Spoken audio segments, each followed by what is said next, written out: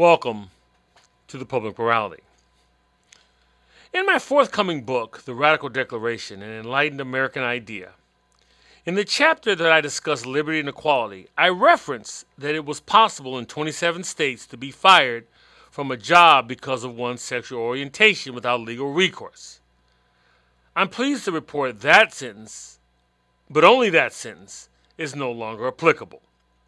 Because of the court's 6-3 ruling in Bostock versus Clayton, LGBT community now enjoys employment discrimination protections in all 50 states. Though the decision is consistent with the glacial and a la carte pace America has historically pursued equality, we might also posit the words of one could attribute to Lazarus, better late than never. Joining me to discuss the court's ruling is Bradley Sears. Sears is Associate Dean for Public Interest Programs and Davis Sanders Distinguished Scholar of Law and Policy at UCLA School of Law. Professor Bradley Sears, welcome to the Public Morality. Thank you for having me. Let's begin with the issue at hand and sort of walk us through what the issues were, because it's hard to believe, but over half the states in the Union offered no protection against employment discrimination based on sexual orientation and gender identity.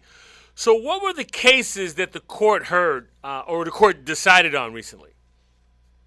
And what you're saying is true. And I think, they do public opinion polls of Americans, and they ask them if LGBT people are already protected by non-discrimination laws.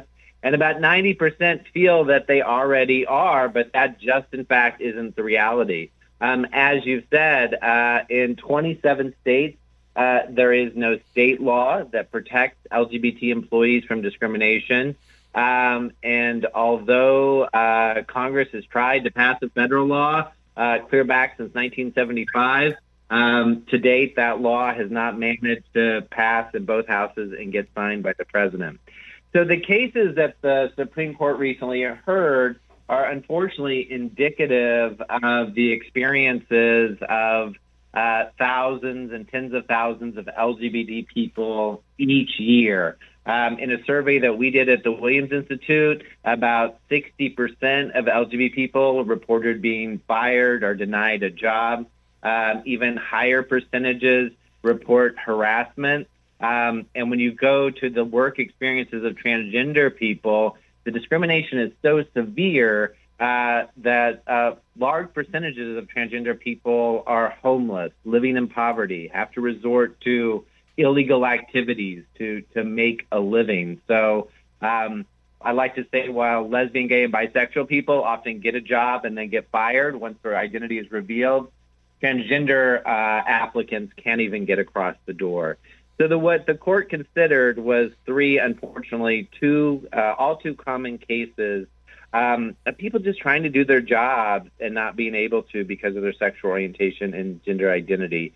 And jobs like being a skydive instructor, jobs like being a funeral director at a funeral home. And once they, try to express themselves at work and share their identity, they get fired. Now, what, in your view, swayed the majority that moved them to vote in favor of LGBT protections? Well, I have to say that I think many of us were pleasantly surprised by this outcome. And I guess I'll just put this kind of quickly in the context of LGBT rights cases. The arguments are pretty straightforward and simple, and they haven't really changed that much over time. But what has changed is kind of the public's receptivity to those arguments, and then having members of the Supreme Court who are also members of the same public. They have LGBT friends, and their kind of acceptance of very straightforward arguments has changed. So whether you look at the end of sodomy laws in 2003, marriage equality in 2015, or these non-discrimination protections today, the legal arguments have always been solid. It's just getting unbiased justices and judges to receive them. And so what's interesting about this opinion is that Justice Gorsuch wrote the opinion. He used a conservative approach, a textualist approach. We're just going to look at the text of the statute. And he basically just laid out if you make a decision based on someone's sexual orientation or gender identity, you're necessarily making a decision about sex. And I'll just give a brief example. If I have a male employee and I'm fine if his wife is a woman, and if I have a male employee and I'm not fine if his wife is a man, and then I have a woman who is an employee and I'm fine if her husband is a man, I'm necessarily making a determination based on sex. It's because the sex of the employee that I'm making an adverse employment decision. And really, the opinion actually isn't that long. It kind of plays out that reasoning, but that's the basic reasoning of the decision. When you said that the issues are pretty straightforward, I thought back to Chief Justice Roger Taney. You could argue that Dred Scott was pretty straightforward, and you see how long that took, right? Right. Yeah, the same thing with wrecking the humanity of Black people in this country, segregation. It's just we read those opinions today, and we're like, what on earth is this reasoning? And I think the same thing is true about LGBT rights. It's not the arguments weren't there. It's not that the Constitution or the statute wasn't there. It was people who are willing to interpret it in an unbiased fashion. Well, I want to talk about the actual vote because it was a 6-3 vote rather than the norm that we've grown accustomed to, which is 5-4. And I was thinking back to Brown versus Board of Education that Chief Justice Earl Warren worked to make that a unanimous decision because we're ultimately talking about at the core an issue of human dignity. Does the final vote 6-3 versus 5-4, does that matter at all? I think it does. And look, 5-4, in Congress, if a law passes by one vote, we kind of accept that and move on. We don't really go back later and look at the vote. 5-4 is an honest win of the Supreme Court. I think we shouldn't be too quick to dismiss that. But definitely having a larger majority is helpful in sending the message. I think particularly with this majority written by a conservative justice, signed on by the Chief Justice, who's also conservative, and then the 4 liberal justices. It's sad that we're at this state with the Supreme Court, but it's basically a bipartisan opinion. I think adds a lot of strength to the opinion. I also think, Justice Gorsuch is kind of helping to fill the shoes of Justice Kennedy, particularly in this LGBTQ space. Justice Kennedy would write an opinion that would really play at your heartstrings, but kind of doctrinally was a little bit convoluted. Justice Gorsuch wrote an opinion that was clear, concise, hardly talks about LGBT people as a group of people or in any sort of moving way. But it's an opinion that I think, because of the reasoning and the 6-3 vote, will stand the test of time. You mentioned earlier about how we, the people, I guess socially, had to catch up to the straightforward issues that were in front of us. If you look at maybe not exact, but it's pretty close. If you look at the 2016 election results on which states went with whom, and then you turn around and look at the states that did not offer LGBT protections for employment, they almost mirror each other, don't they? Right. Yes. Yeah. Very similar. And look, even starting with the Civil Rights Act itself, with the Americans with Disability Act, with this court decision, I think it's often the case that you have a part of the country moving forward towards equality and a part of the country that's lagging behind. But I think what this opinion will do is really help provide the protections across the country. And we like to talk about red states and blue states. There are large blue cities in all those red states where because of gerrymandering, because the way state legislatures are set up, there might have been protections in some of those states already. And so I think this is exactly where you want the court to intervene. Kind of when the democratic process is breaking down, we have another body who could step in and protect individual rights. Why wasn't the 14th Amendment enough? Because the 14th Amendment says if you're born here or you're a naturalized citizen, you get due process and equal protection under the laws. Doesn't discrimination on its face seem to violate both of those clauses? Yeah, I mean, the big limitation of the 14th Amendment is that it only applies to government action. So to the states when they act as employers, or local governments acting as employers, or to programs or services offered by the government. And there is another, and so what this case did is apply the Civil Rights Act of 1964, which is applicable to private workplaces. It says that sexual orientation and gender identity are also sex discrimination and therefore prohibited. There's another line of cases under the 14th Amendment in which plaintiffs have been pretty successful, particularly transgender patients more recently. But one line in Gorsuch's opinion that does stand out kind of more substantively is that sexual orientation and gender identity are just not relevant to workers' merit in the workplace. They're just not relevant indicators. And every court that has determined that issue under the 14th Amendment has decided it the exact same way. If you're just joining us, I'm speaking with Bradley Sears. He is Associate Dean for Public Interest Programs, and David Sanders, Distinguished Scholar of Law and Policy at UCLA School of Law. Professor Sears, what were some of the legal arguments in opposition to this ruling, and what were they basing those arguments on?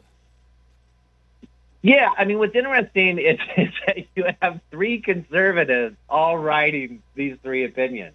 And so you were mentioning earlier about the way that a kind of unanimous decision was reached in Brown. I think the way that a 6-3 decision was reached in this case is the liberal justices also agreed to sign on to Justice Gorsuch's opinion and not write their own and potentially kind of more expansive concurrences. So you see a clash among the three opinions in what does it mean to follow this conservative court philosophy about being a textualist.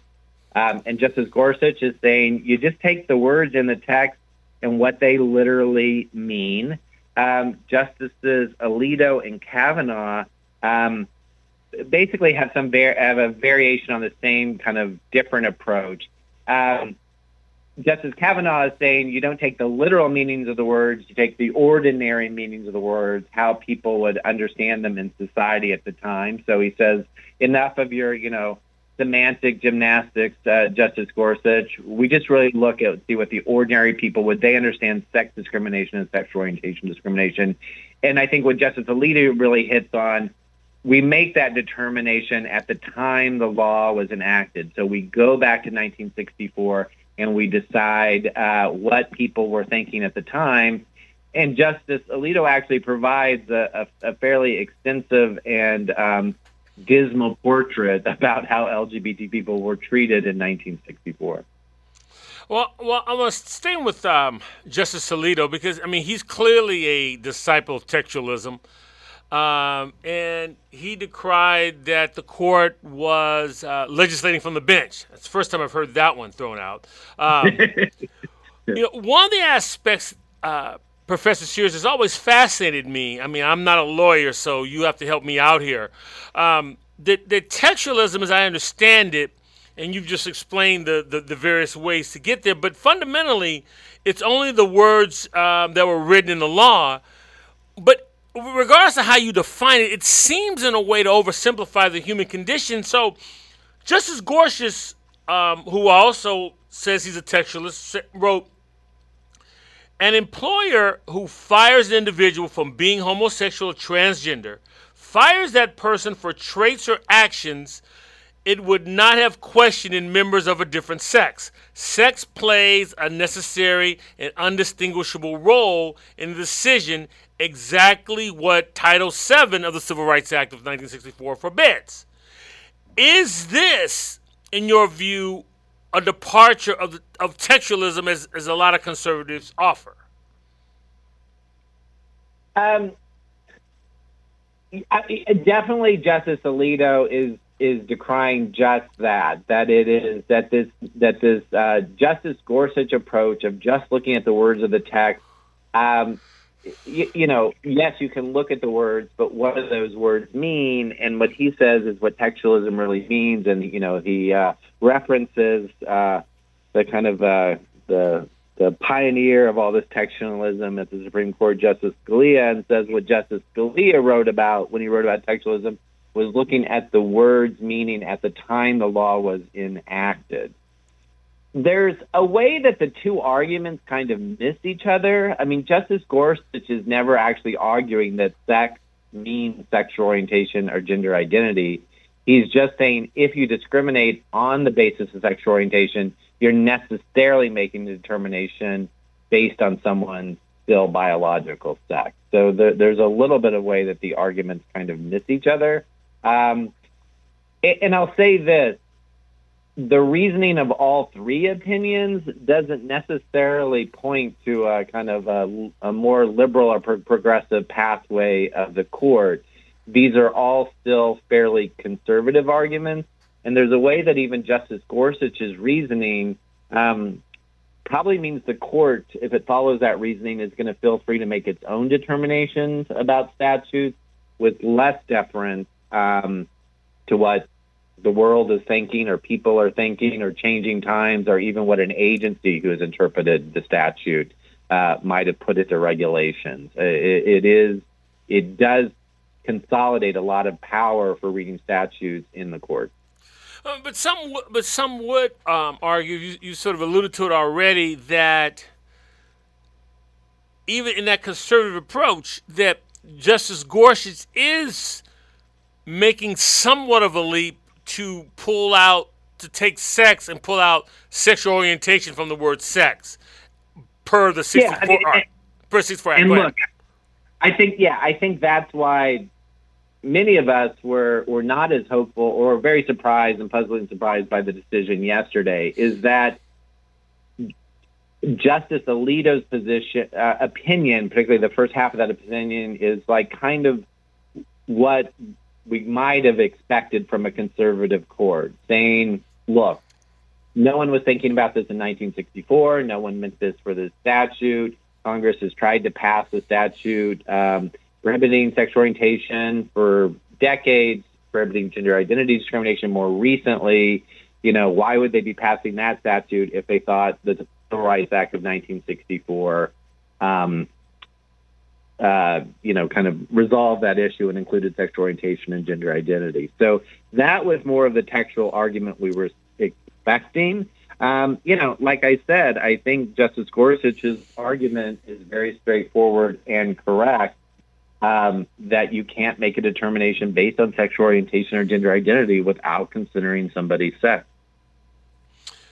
This is an aside, but just you listen to your last answer, it prompted me to ask you, what is the textualist approach to the 14th Amendment?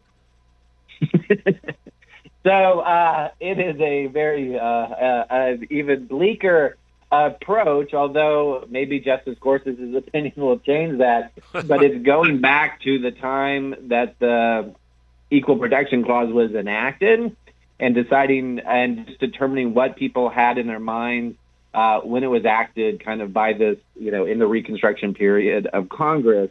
And so you had justices, including like Justice Scalia, saying this is a provision that is only about race because that was the only thing that that Congress and the people who passed that constitutional amendment were considering. So nothing. So then, am I correct in assuming that what you're saying is that nothing between 1868, when the 14th Amendment was ratified, to the present day, nothing has really occurred. It's just we're just sort of frozen. Right. Okay. Yeah. All right. Yeah. But there were back to the issue at hand. Most of the courts that heard these types of cases have ultimately, the lower courts have ultimately sided with the Alito argument, have they not? I'd say prior to 2015, 16, 17, yes, most of these cases were decided against LGBT plaintiffs. That's really changed in the last, 5 years. The particularly transgender employees are winning more cases. What also happened in the last 5 years is that the EEOC itself, the main agency that is interpreting and enforcing Title VII, came out with a series of opinions saying that Title VII did protect LGBT employees under the prohibition of sex discrimination. So you saw a weight of change. Now, with the change in administration from Obama to Trump, the Trump administration actually filed briefs on behalf of the employers in this case, not to protect the employees' rights. We've talked a lot about Justice Gorsuch, but I do want to give some attention to the Chief Justice, because on cases, and we'll get to this later, but on cases that have the potential to be landmark cases, he becomes the institutionalist, and he's more concerned about the institution than what group may think about a decision. I want to get your thoughts on the Chief Justice, on this ruling and beyond, if you want. Yeah. I think he's definitely played that role, with the Affordable Care Act decision that won him no friends among conservatives. Again, with this decision, I think he's really trying to preserve the integrity of the court. And I think probably joining this opinion, both joining the opinion did two things here for Chief Justice Roberts. First, it created not this narrow win of a 5-4, but it created a 6-3 split on the court. Second, by joining, that allowed him to assign the opinion, as opposed to what would have been the most senior person of a 5-4 decision, which would have been Justice Ginsburg, who, given her long history fighting for sex discrimination, you would imagine she might have written that herself. But by joining, he was then able to assign the opinion to the most junior member of the court instead, Justice Gorsuch. And I have to believe there was some discussion that resulted in no concurrences by the liberal justices. So I think all of those are indicative of him, I think, both trying to preserve the integrity of the court, the impact of its decisions. I think he is at heart. I don't know if he's I wouldn't call him a friend of progressive causes more generally. I think there probably is some check on him on wanting to be on the right side of history, particularly on an issue like this. But before we close the books on the 2020 term, there's a decision about DACA that's going to come between now and the end of the month. And there's two decisions on the reproductive freedoms of women, the coverage of contraception under the Affordable Care Act, and the right to access to abortion in Louisiana. So the big decisions of this term are far from over, and I think we'll be able to make a better assessment in 2 weeks. Before we move on, just real quickly, when do they decide President Trump's the two cases about his tax returns?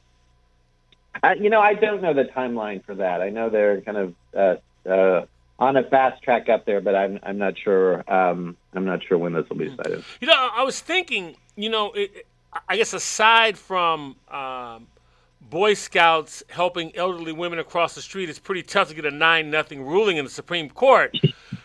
So 6-3 may be the best you can get, and so I'm wondering, is Roberts playing the role of Earl Warren, again, going back to Brown and how he maneuvered to get a 9-0 ruling, is sort of Roberts doing the same thing for a 6-3 decision? Yeah, I mean, the one distinction I would make is that in these decisions, Roberts often lays the groundwork for further kind of conservative encroachments on rights or the advancements of business interests. So he wrote an opinion that kind of won the battle in terms of the Affordable Care Act, but also really kind of gutted and changed what the Commerce Clause meant. This decision kind of is a win for LGBTQ rights. It's also a win for textualism. I mean, right? And so we'll have to see kind of what follows, how this reasoning of Gorsuch is used. It doesn't necessarily always, I mean, I would say it most definitely doesn't mean that every result following his approach will have a progressive impact. So unlike Earl Warren, I think Justice Roberts plants the seeds for future conservative victories, even in these decisions that result in an immediate progressive win. Just in terms of irony, because you can't come on the public rally and not get one irony question. Those are the rules. But in terms of irony, I did find it ironic that Justice Gorsuch, the man who ultimately replaced Antonin Scalia on the Supreme Court, got his seat because President Barack Obama's nominee, Merrick Garland, wasn't even given a hearing, actually wrote the majority opinion. Now, we never know how justices would think, but one would think that Merrick Garland would have voted similar to the Gorsuch in this case. Yeah. No, definitely. Definitely. And look, there's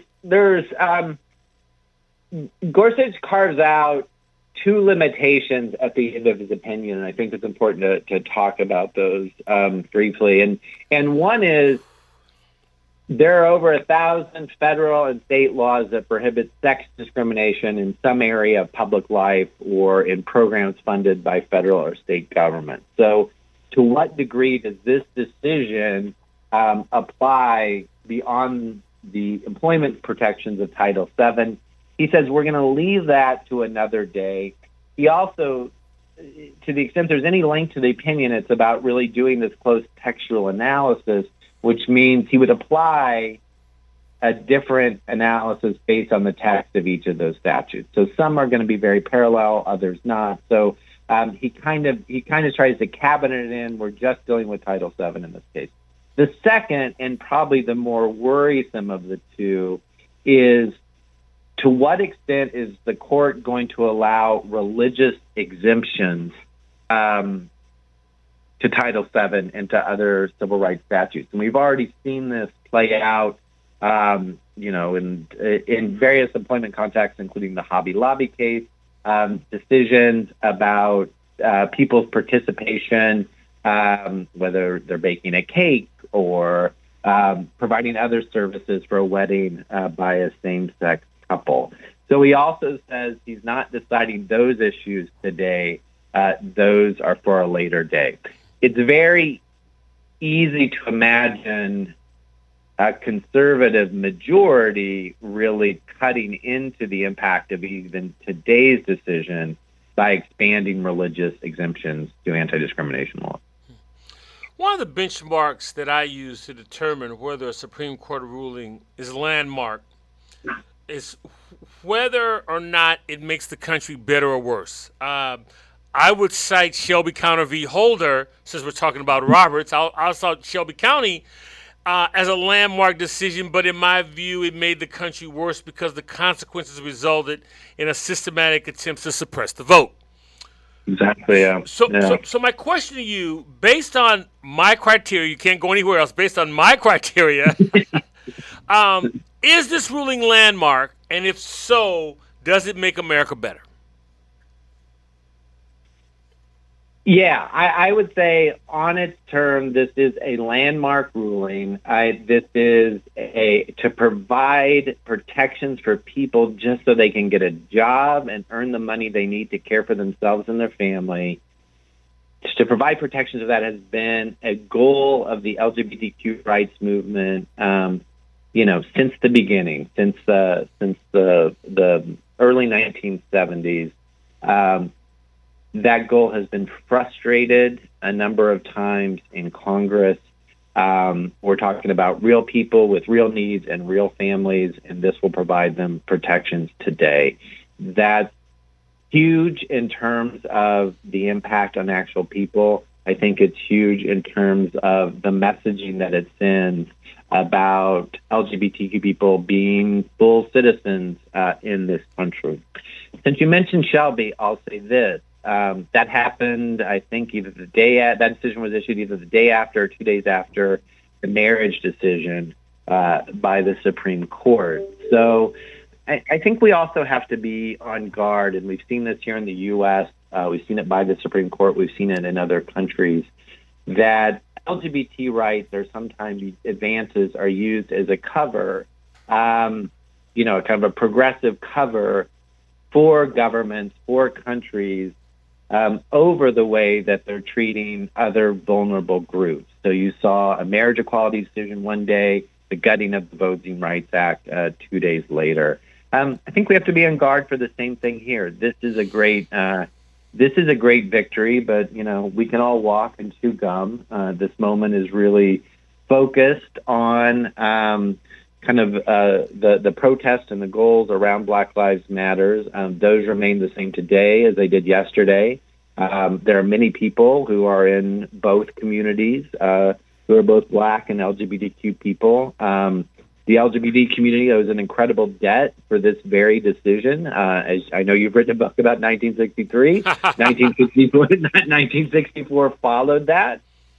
It was on the work and the kind of the work and the overcoming of barriers that we got this statute from Black people that is benefiting LGBTQ people today, and even more recently in the marriage equality. I know in this state, the NAACP, large Black organizations and groups were behind the gay community in that fight.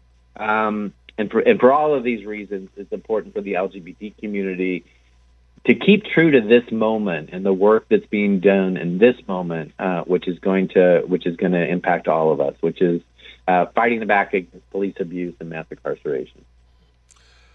Professor Bradley Sears, I want to thank you, sir, for joining me today on The Public Morality. I really appreciate it. Thank you for having me. The Public Morality welcomes your comments. You can contact me at byron@publicmorality.org. That's Byron, BYRON, at publicmorality.org. You can follow me on Facebook as well as Twitter. The archive broadcast can be found on iTunes and SoundCloud. Once again, I want to thank Elvin Jenkins and Michael Burns at WJAB in Huntsville, Alabama, for allowing us to broadcast The Public Morality at their studios. The Public Morality is produced at WSNC on the campus of Winston-Salem State University, and in the words of Martin Luther King, we may all have come on different ships, but we're in the same boat now. For all of us on The Public Morality, I'm Byron Williams.